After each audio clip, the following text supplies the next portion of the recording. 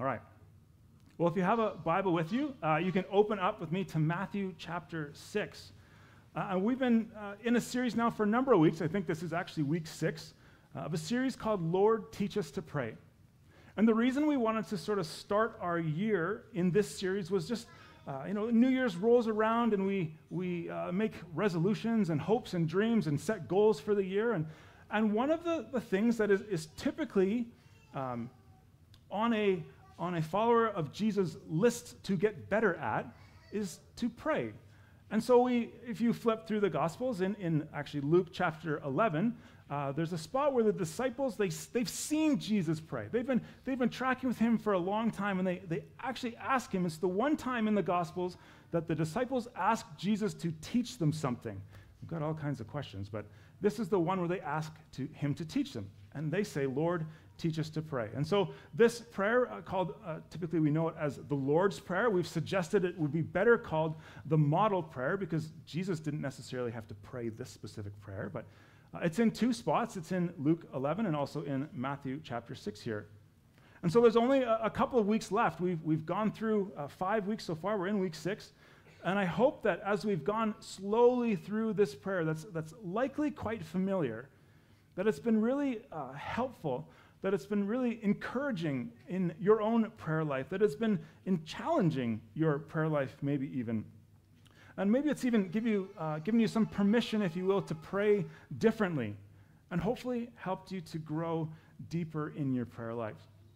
And we've come a long way. We started with the opening of the prayer, Our Father in Heaven, and we said that this is a reminder that this prayer is a family prayer. It's not one that's kind of open to anyone to pray, in a sense that the only people that get to call God Father are Christians, are followers of Jesus. And so this is a privilege for those who follow Jesus, that we can actually call the creator of the universe Father.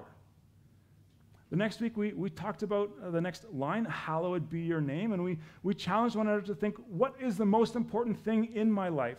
What is that thing that I hallow, that I give my time and talent and energy and finances to, and how often is it distracted to things that are of this earth and not hallowing Jesus' name or God's name? The prayer is to help us keep the right things in the right order. Then we talked about the next couple of weeks for the prayer of your kingdom come and your will be done. We said what we want to see, what this prayer is saying that we want to see is the way things are supposed to be, the way things were in the Garden of Eden, and the way things are in heaven. That's what we want to see here. And so we're asking for the kingdom to come. We're asking for God's will to be done on earth as it is in heaven, even when that means that my will and my desires and my kingdom have to take a second seat. And we challenged, and I hope you remember this, we said it's kind of really easy to pray some of these things and just kind of rattle through them. But we said maybe in this part especially, we say, your will be done, your kingdom come on earth as it is in heaven, and start with me. And we ask the Lord to reveal the things in our lives and our hearts that are in the way of God's kingdom coming. And last week we talked about the next line, kind of the first ask for ourselves, and that was to give us this day our daily bread. And he said we're asking the Lord to provide for us, to take our anxieties, our nerves, all the things, and just put our hope and trust in him. Well, this morning we get to the fifth petition, the fifth ask of the prayer, if you will, and it's in verse 12. And it says this, and forgive us our debts as we have also forgiven our debtors. And so today, we're going to talk about forgiveness.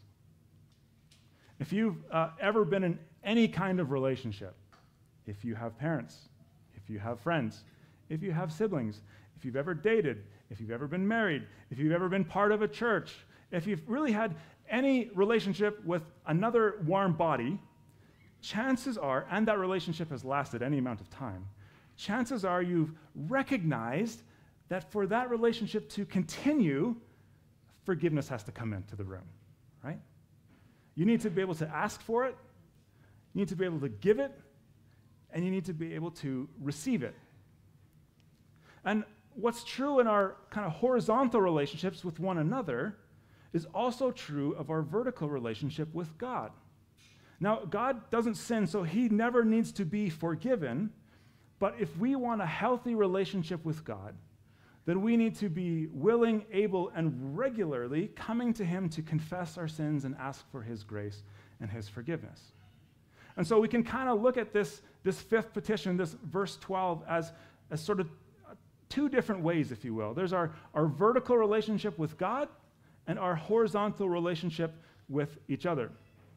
And I've mentioned through the series many times, Kevin DeYoung's got a great little book on the Lord's Prayer, and he helpfully calls these two categories the forgiveness we need to receive from God and the forgiveness we need to give as well, and that's for those around us.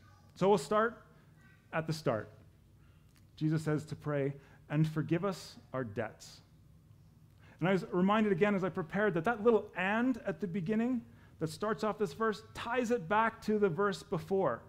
So if you remember the verse before, it was, and give us this day, give us today, our daily bread. So every day we're supposed to be coming to God and saying, okay, God, provide for me today. Well, and means we should also be working through this forgiveness stuff every day. We daily ask God to provide. We daily ask God to provide the forgiveness and grace that our sins need. Now, I'm not sure which translation you might have in front of you, but if you learned this prayer some time ago, perhaps, or have read other things, you may know this verse as forgive us our trespasses or forgive us our sins. And all three of these words, trespasses, sins, debts, are similar, but not quite the same. Almost every modern translation does have the word debts here, and there's a reason for that. It's a deliberate word choice by Matthew. And yes, we're asking for our sins to be forgiven. Yes, we're asking for our trespasses to be forgiven. But the word debts just adds a little bit more weight because it suggests that we actually owe God something, that there's a cost that our sin, our trespasses, our broken relationship with God has left. And we recognize that we owe God something that we actually cannot pay ourselves. So we ask for forgiveness. Forgive our debts suggests that we've done things that we shouldn't have and also left things undone that we should have done. So this really wraps in sins of commission, things we've committed, and sins of omission, things we know we should do but didn't. But more important, I think, than getting the word right, as important as it is to understand what we mean when we pray this prayer, and forgive us our sins. It's meaning that every single day we live in debt to God's mercy. And again, just as we need to ask for bread every day, for provision every day, we also have sins that we need to be forgiven of every day. And notice that it says debts as well, plural, not just debt. One writer says, every single debt deserves to be met with God's righteous displeasure. But think about how many debts we owe to God, debts that we are powerless to pay. Dutch theologian Herman Witsis puts it this way. He says, had we contracted but one debt of this kind, would it not have been enough to fill our minds with indescribable horror? But we're chargeable with debts of every description, original, imputed, inherent, and actual debts of omission and commission, of ignorance, infirmity, and deliberate wickedness, without limit and without number. Welcome to Trinity, here to encourage you this morning and just send us on our way. Now, at this point, you might be thinking, now, hang on. You've told us before, when we come to Jesus, and I repented of my sin, and I turned towards him, doesn't he forgive me then? Doesn't Romans 8:1 say, therefore, there's no condemnation for those who are in Christ Jesus? So how do we square that with what Jesus is teaching here and a little bit later in verses 14 and 15? Well, for starters, the reason we still ask for forgiveness is because we still sin. And it goes a little bit further, I think. When we were first converted or saved or came to faith, however you want to use that language, the way we stood before God was we stood before him as kind of God the judge. And what does a judge do? A judge enforces the law, and a judge, after hearing the evidence, declares someone guilty or innocent, justified or not justified. But here's the thing that I think a lot of us miss. If we go back to the opening of the prayer, how does Jesus want us to relate to God? I think it's the first two words of the prayer. Our Father. Jesus wants us to relate to God on an ongoing basis, not just as judge, but as Father.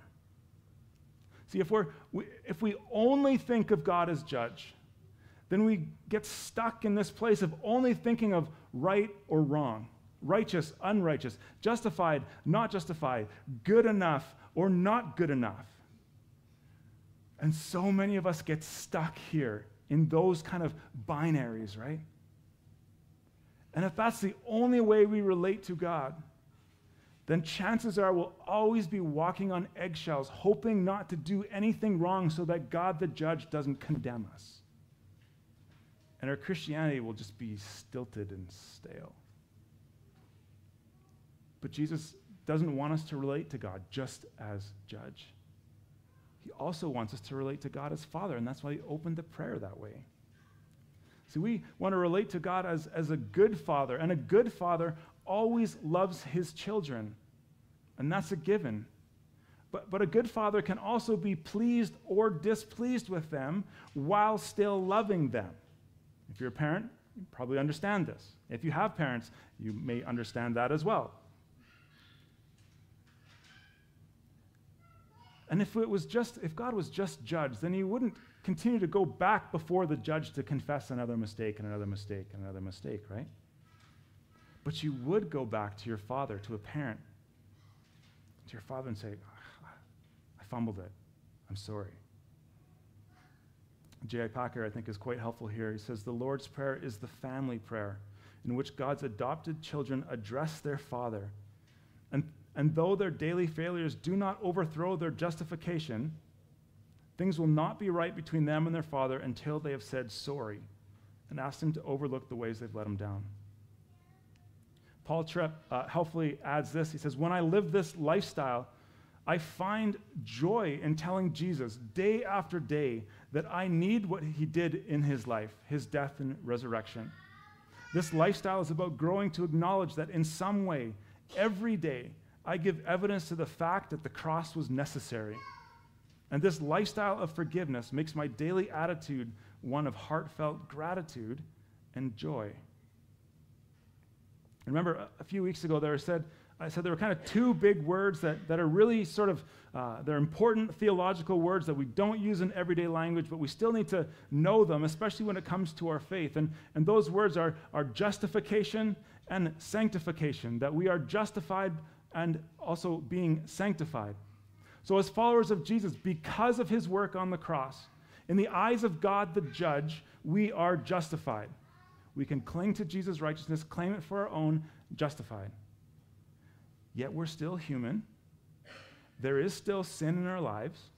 There are things that later in the New Testament we're told to put off, to take off, to flee from. And then we come to God the Father and say, God, forgive me. I don't want to do that anymore.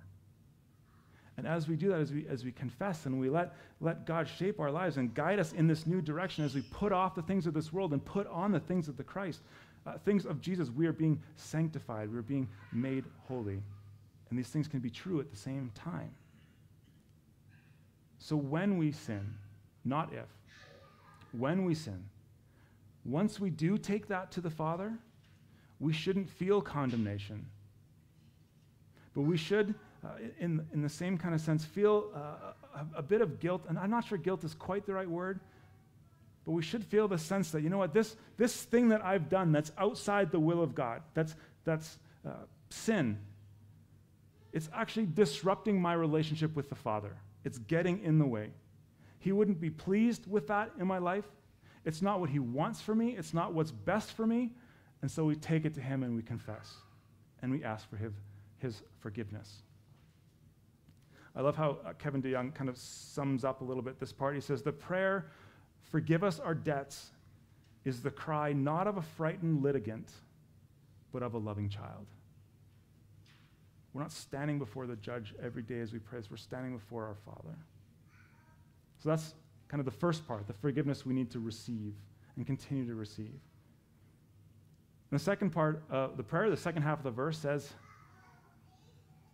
and forgive us our debts as we have forgiven our debtors. Now, Jesus makes it's a little bit sticky now, isn't it? Now, in this verse, in this part of the prayer, we're not only asking something of God, but we're also expecting something of ourselves. See, the thing we learn here is that forgiven people forgive.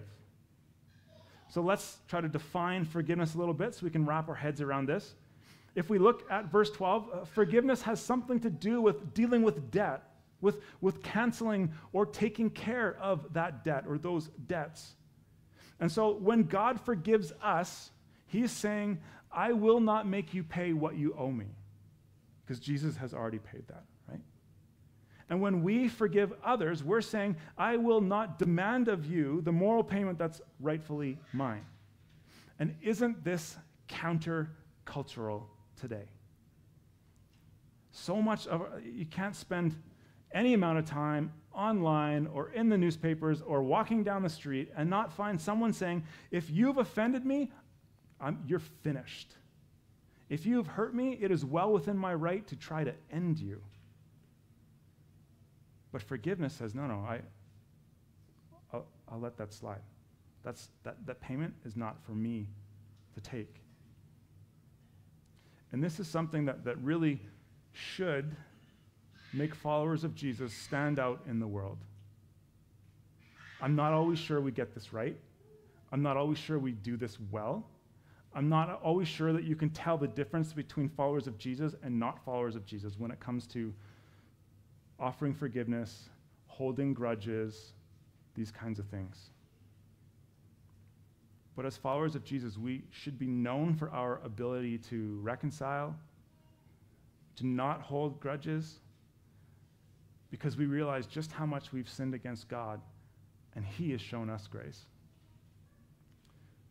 Jesus told the parable of the ungrateful servant. It's in Matthew chapter 18, so a little bit farther. And if you remember the story, he's talking about what the kingdom is like, and he compares and contrasts these two servants who had debts. And one came to the king and said, the king said, well, here's what you owe. It's more than you could ever possibly pay in 100 lifetimes. And the servant fell on his knees and said, no, I can't do it. Just give me more time. I'll pay this debt. And the king, knowing that he never could, said, you know what? It's okay. I'll write that off. And he leaves quickly, the servant does, and he goes into the street and finds someone who's one of his own servants that owes him a minuscule amount. In comparison, just a tiny little bit. And he says to this other servant, hey, you owe me. Pay up now, or I'm going to throw you in the debtor's jail, which was a thing. And the second servant said, just give me more time, I'll get it to you. I need a paycheck at the end of the week or whatever. And that servant said, no, to jail with you. You're done. And the message is how the guy that was forgiven so much by God went and looked at this other small debt and wasn't willing to forgive. And so the lesson is, God has forgiven us so much. Can't we forgive the small things? And just to be really clear, this verse isn't saying that we earn God's forgiveness by how well we forgive others. You can kind of read that in if you're not careful. But rather it's saying that because of his forgiveness, because of how God has treated us, we model that and extend forgiveness to those around us. John Stott helpfully says, once our eyes have been opened to see the enormity of our offense against God, the injuries which others have done to us appear by comparison extremely trifling. If, on the other hand, we have an exaggerated view of the offenses of others, it proves that we have minimized our own. It's the disparity between the size of debts which is the main point of the parable of the unmerciful servant. And the conclusion of the parable is, I forgave you all that debt, which was huge, should you not have had mercy on your fellow servant as I had mercy on you. So we've tried to define forgiveness a little bit, but let's also be clear on what forgiveness is not. And again, I've helped a little bit with this list from Kevin DeYoung. The first thing is forgiveness is not the absence of consequences. Okay? Forgiveness is not the absence of consequences, and that's really important. Actions still have consequences, and just because you forgive someone or someone forgives you doesn't necessarily mean there's no discipline that needs to take place. Okay? The second thing, offering forgiveness isn't an elimination of authority structures. So it doesn't eliminate kind of parental structures or relational structures, or it doesn't negate legal structures or government authority. Example maybe of this. One Christmas, when I was way younger and less responsible, I was driving home we lived in Edmonton at the time, driving home from a Christmas gathering, family gathering in Camrose, and trying to get back in time to change and go to work. I was working over Christmas that time, and I was alone in the car, and the roads were great and empty. And so, as sometimes happens when you're younger and alone, my foot got a little bit heavy on that accelerator. And I still remember the spot, right around kind of Hay Lakes on, I think it's 21 or 14. I can't keep track of which one actually ends up in Camrose, but 21 or 14. Kind of come around the bend, there's a little bit of rise, and much to my dismay, as I hit the rise, there was another car coming towards me. And so I let my foot off the gas a little bit and tried to, sit up straight and brush the... But sure enough, as that car passed, the red and blues came on, pulled me over. When that officer came to my window, I apologized. He said, what's the hurry, son? And I was, I just, coming home from a family Christmas thing. I'm headed to work, and. And I'm not sure that he used the words, I forgive you, but it was understanding. But you can bet he sure still wrote that ticket. Right? The third thing, forgiveness isn't the absence of judgment. Now, there is a right way and a wrong way to judge. We need to be clear on that, and Jesus will teach that in the next chapter. But a couple of things we want to say about judgment. We want to avoid the kind of judgment that only sees the negative, that only believes things that are critical, and always assumes the worst in people. That's beyond judgment. That's being judgmental, and we don't want to do that. And we surely wouldn't want anyone to think of us that way, right? To only see the bad, to only see the critical, to always assume the worst of my intentions. None of us would want anyone to think of us that way, so let's not think of others that way. At the same time, what we want to do is actually wise evaluation. Charitable judgment, trying to make these calls in our minds, doesn't require us to be unthinking or unquestioning or undiscerning, right? Jesus taught, again in Matthew 10 a little bit later, that we're to be wise as serpents and innocent as doves. So we do need to think about what's going on and think of how this sin will affect our relationships going forward. A helpful analogy here says, when Jesus tells us to forgive, he doesn't mean to play with rattlesnakes as if they're puppies. Okay? There's some discernment there. There's some judgments we still have to make that are right. But forgiveness means if the rattlesnake becomes a puppy, we don't always remind them they used to be a snake. Okay? Is that helpful? Hope so. So what then is forgiveness? Well, it is an action. It's something we do. It's not just a feeling. And often I think we get this mixed up. I decide, well, I'm going to forgive this person, and I'm just going to feel like it's okay. I'm not sure feeling always comes first in this. It's an action. It's a choice, not just a feeling. And forgiveness is not always the same as forgetting. Whoever keeps saying forgive and forget has missed it, I think. The Puritan writer Thomas Watson gives, I think, a really good summary of what forgiveness is when he says that forgiveness means we strive against all thoughts of revenge. We hand these things to God, right, and say, God, I can't carry this. We strive against all things of revenge. And forgiveness is when we will not do our enemies mischief, but wish them well, grieve at their calamities, pray for them, seek reconciliation with them, and show ourselves ready on all occasions to relieve them. He also elsewhere says, we are not bound to trust an enemy, but we are bound to forgive him. This week, in light of teaching on this prayer and forgiveness specifically, I had the opportunity to live it out, probably in a few ways actually, if I really think about it. Many of you may know that the house on our new property was broken into this week, a couple of times actually. There wasn't a whole lot of damage. The doors were kicked in. Nothing really stolen, except my stash of chunky soup and one of my favorite mugs. But as we gathered there for prayer Tuesday night, which, little plug for Tuesday night prayer, 7:30 over at the house. As we gathered there for prayer Tuesday night, I was so encouraged that someone, and I forget who first said it, so forgive me, friends that were there, but someone said, we should pray for whoever broke in. And when I sat down in the room Tuesday at 7:30, I'm not sure I was ready to do that. But we did. We prayed for them. And I think I'm okay. I'm ready for that now.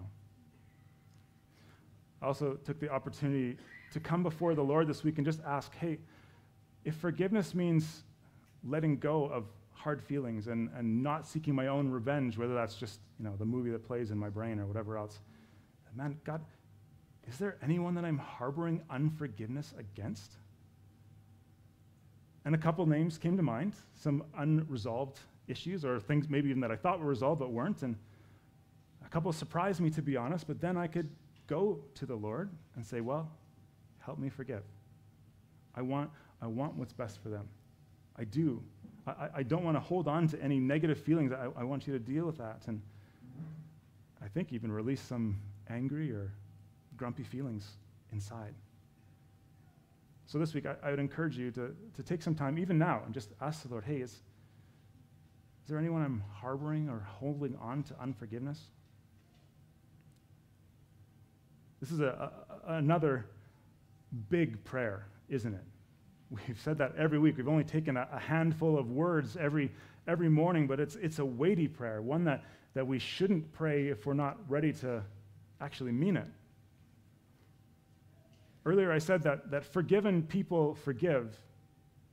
Can I really carefully and humbly and with a bit of fear and trepidation say the opposite may also be true? An unforgiven person doesn't forgive. An unforgiving person hasn't yet grasped all that God has forgiven them. Again, we look to Jesus. And we pray to the Father, Father, forgive us our debts. And when we consider those debts, we're faced with this massive pile, this insurmountable debt because our rebellion is against a perfect, infinite God. But when Jesus went to the cross, his work on the cross wiped out the entire debt, all by his grace for us. There's nothing in our hearts that deserve that debt to be forgiven, but we are, because God loves us. And so a forgiving heart is actually a condition of God's forgiveness towards us. One writer says, amazingly, when we pray this, we're asking God, in a manner of speaking, to follow our example. God, please treat me as I treat others. And that's a bold request. And it makes us consider whether we would want God to do to us as we do to others. We shouldn't understand this as, God, I scratched your back, so now you scratch mine, legalism. That's not it. We're not trying to manipulate God by any sense. But it's a statement of recognition. See, if we know that our sins have been forgiven by God, then we will in turn be eager to forgive those who have sinned against us. When we talk about discipleship, when we talk about our growing relationship with Jesus or our apprenticeship to Jesus, I think often we forget or we miss talking about this, about forgiveness. I'm not sure I've ever seen it in kind of a list of spiritual disciplines or a list of spiritual practices that help us grow in faith. But Jesus in the New Testament took it seriously, took forgiveness seriously. Earlier in the Sermon on the Mount, Jesus said, if someone has something against you, if you recognize that you have some unforgiveness in your heart, even if you're in the middle of a worship service, like right now, stop, get up, go, and take care of that. So we'll understand if anyone has to leave early. That's okay. Elsewhere in the New Testament, the importance of our attitude towards others is stressed as well. Again, Matthew 7, we talked about it a little bit. Jesus says, for you will be judged by the same standard with which you judge others, and you'll be measured by the same measure you use. Later in Matthew 18, this is the end of the parable of the unforgiving servant. Jesus teaches the story ends. Then after he'd summoned him, the master said to him, you wicked servant, I forgave you all that debt because you begged me. Shouldn't you also have mercy on your fellow servant as I had mercy on you? A little bit later in Ephesians 4, Paul writes, and our kids, I know, Vern, you've taught our kids to sing this one, and we still hear it around the house. Be kind to one another, tender-hearted, loving one another, just as God in Christ has forgiven you. Ephesians 4:92. No, 32. Shoot. Got to get him to teach it to me again at home. I guess I got the numbers wrong, right? Be kind and compassionate. Forgive one another just as God has forgiven you. So one writer concludes, there is nothing as important in your life as asking God to forgive your debts, and maybe nothing as hard as asking God to help you forgive others. So a couple of questions as we close. Are you ready to pray this prayer? And not just because it's stuck in the middle and we're trying to get through, but to actually be real honest with God and say, God, forgive me and help me forgive others the same way. And the second question, this might get in your face a little bit. That's okay. Are you demanding from others something God hasn't demanded of you? Witness again says, when God forgives, he frees the sinner from everlasting punishment and blesses him with his favor, which is the fountain of life and all happiness. But when we forgive, we merely cease to indulge towards our offender our feeble and perhaps impotent wrath and bestow upon him our best wishes. See, God's forgiveness is so much greater than ours. And it's out of the outflowing of that we forgive others. I think the last thing I want to say is there's no doubt that there have been people in your life that have hurt you deeply, really deeply. And God never says, when he calls us to forgive, God never says, that's not that big a deal. Just get over it. Right? Forgiveness isn't saying that sin doesn't matter. Forgiveness isn't saying that, that's no big deal, just get on with your life. But forgiveness is saying, God is bigger and the cross is bigger. So we don't focus on what they owe us, but we focus on what God has already forgiven us. Let me pray.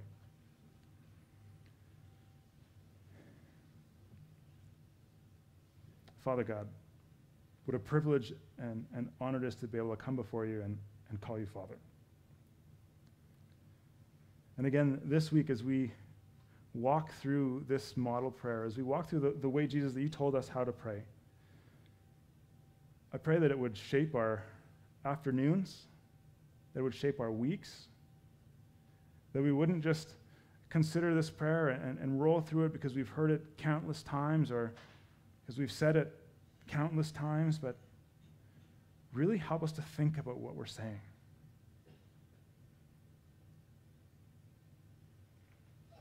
And so we pray, God, forgive us our debts. And in doing so, we recognize, Jesus, that it's only because of you that we can call God Father, and we've been adopted into your family. It's only because of your work on the cross, where you gave your perfect, sinless, righteous life to take my sin, to pay my debt and our debt, so that I might be called a son and we might be called sons and daughters of the King. And so, God, I pray that you would just give us a glimpse. I'm a little scared to ask this. Give us a little glimpse of just how big that debt is that you've forgiven. And then help us to forgive others in the same way around us. We pray these things in Jesus' name. Amen.